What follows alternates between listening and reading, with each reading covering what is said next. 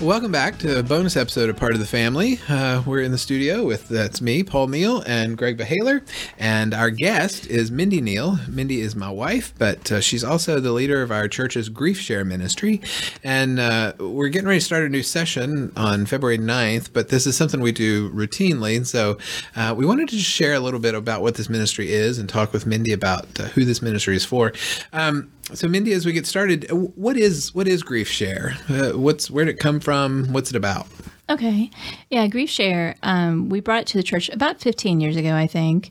It's a sort of a package ministry that really only requires a lay person as a facilitator, so I'm that person.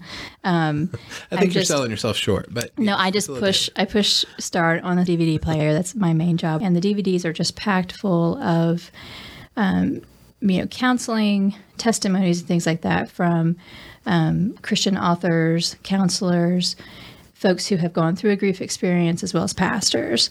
And so the video is there. The other components of the Grief Share program is we have a workbook that we take home. The workbook has 5 daily devotions per week in it, and so you can do that at any time throughout the week.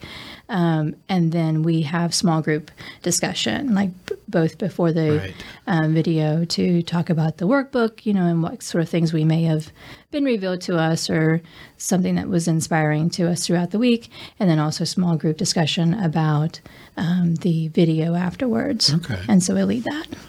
Now, grief is sort of a broad concept. We can have grief over all sorts of things, losing a job or a divorce, but this is specifically grief related to grief over losing someone. Am I correct in that? Right. Yeah, it's the death of a loved one, and we do stress that, and we recognize the other losses that you can have in life that truly are grief experiences, but this program specifically deals with the death of a loved one. Right. So, yeah, it's for anyone who's experiencing that. Now, Greg, you had some experience with Grief Share at some point. What did anything jump out at you when you were part of that group? Well, my dad passed away, I think it's been 6 years ago. And, my dad's passing was one where I was there when it happened. It was at his house. It was on a Saturday. I mentioned to you that it was on a Saturday, and then I think I played the fuel service the next day. Right. And so I think Mindy actually confronted me with this, and just to say, hey, there's this program, you might want to think about this. And it really just kind of helped me understand how I grieve. It's different than other people. It's not necessarily wrong, but it's different. And just to be in a group where the ability to share that with a great facilitator who can just really kind of help you understand where you are in the grief process. And so for me, that was I don't think I finished the course, but it was a great first couple of steps to help me really understand the grieving process and I think that's key. Mindy, correct me if I'm wrong, but Grief Share isn't about one particular path. It just helps you with milestones along the path, right? What I would say about Grief Share, and a lot of times we'll say if you're struggling with the death of a loved one, we use that word struggling. I would say that Grief Share is really for anyone going through a grief experience, whether you're struggling or you're really, not struggling, because that testimony is really powerful. If you can come in and say, this is where I am with God with this right now. I think grief, like anything in our life, like we've talked about compartmentalizing your life like a TV dinner, grief is not something to be compartmentalized away from God. It's something to go through with God, and it's really an opportunity to learn more about God. And I think a lot of times in a grief experience, some of the sort of commonly held theologies are challenged. I think some of us, it's pretty common for people that I've talked with, you kind of get into a contractual relationship with God where you say, well, if I go to church every time and I say my prayers correctly and I do all the right things, well, then God's going to bless me. And so when people experience a grief experience, when they have this loss, it can be pretty jarring about like, oh, well, I thought we kind of had this agreement worked out. And so, for me, anyone who is really experiencing that, anyone who's lost someone and you just want to kind of check it out and see how God can speak to you through the process. The devotions that we do are all, of course, Christ-centered, biblically based, where you can read scriptures, have questions to prompt you and kind of learn something about God, deepen your relationship with God. That's great to hear. Obviously, somewhat people who've lost someone, but it doesn't matter. I mean, I know in your group you've had people who have had a slow loss or the slow fade with some form of dementia, but then still ultimately death, and then sudden death, or any of that. There's that shared experience, right? And so I think one of the things that probably happens there too, from my experience in other small groups, is people can form these bonds and help each other as much. Yeah. The DVDs, the teaching material is certainly important, but that those relationships that are formed in the group can be very helpful too. Yeah. It's funny. It's interesting to see how God will bring people together, because a lot of times, we just say, okay, we're starting February 9th at 6:00, and then you kind of pray and you hope people come in. And it's always amazing to me to see the connections, to see how somebody's grief, experience is the same. Like, maybe two widows who lost their loved ones in very similar ways. And then sometimes it's just somebody happens to, have the same interest even and have nothing to do with death. And there's this funny camaraderie that comes into the group, and it really is this. A lot of times, there's a lot of anonymity. Right. I shouldn't struggle with that word, but we say a lot of time in CR. But there is this place where you can kind of come and talk to people who aren't your family members, who maybe aren't also dealing with grief of the same person, and people feel like you can come and kind of say stuff that maybe you don't want to burden those other people that are close to you in your life with, and so. We see that a lot, where it becomes a place where you can kind of come and just kind of let your grief hang out and say what you want to say and connect. And once you've walked through that with someone and you're spending time crying with them, it's amazing how close that bond can get. And before long, we're laughing and talking about our day. And there's these wonderful connections and relationships that come out of it too.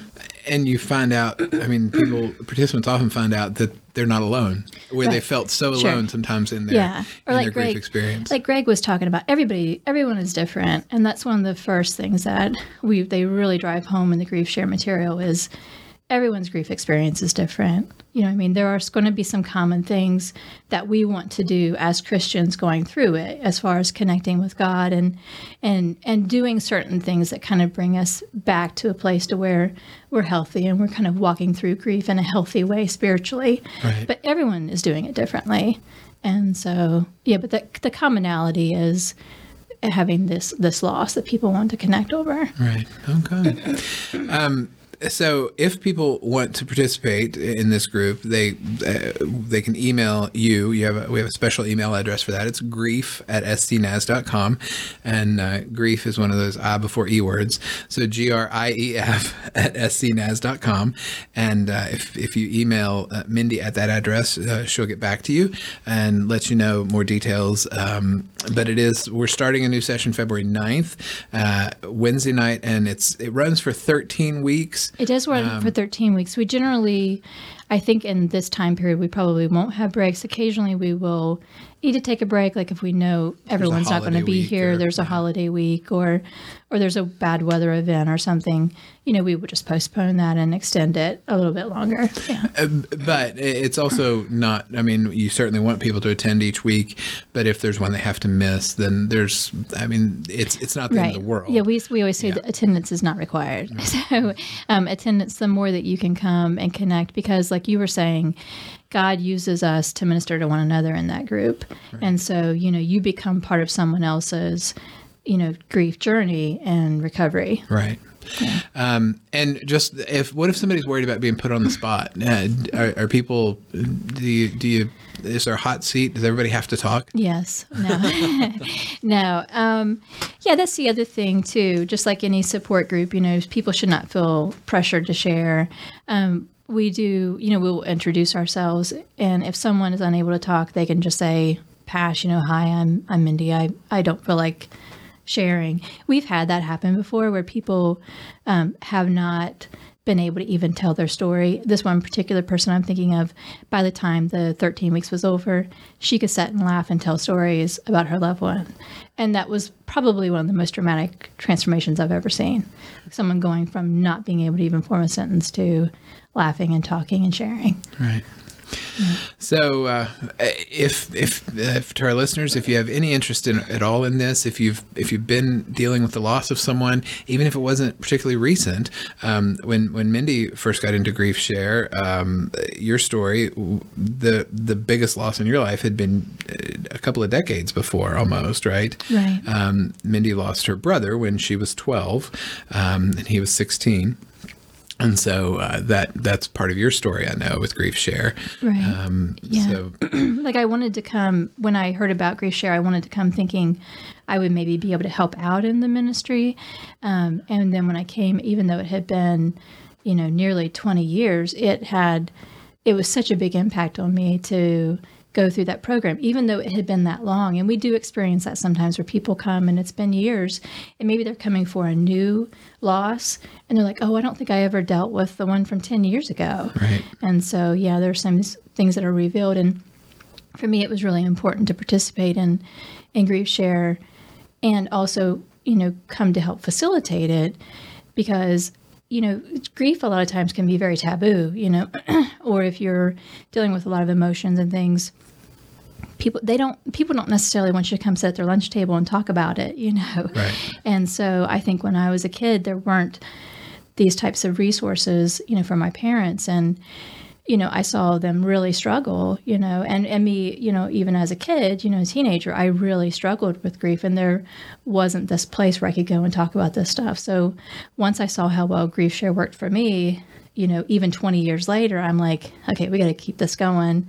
And so, we offer it generally once or twice a year. And I would say if you're on the fence and you don't email me, if you just show up here at 6 p.m. February 9th, we'll have a place for you. Good deal. All right. Yeah. Well, thank you so much. And again, that email address is grief@scnas.com. But as you also heard, just show up. We have cafe doors. We have double doors in the first cafe. And for your first time, you can enter through there. And then somebody will be around to guide you to the meeting space.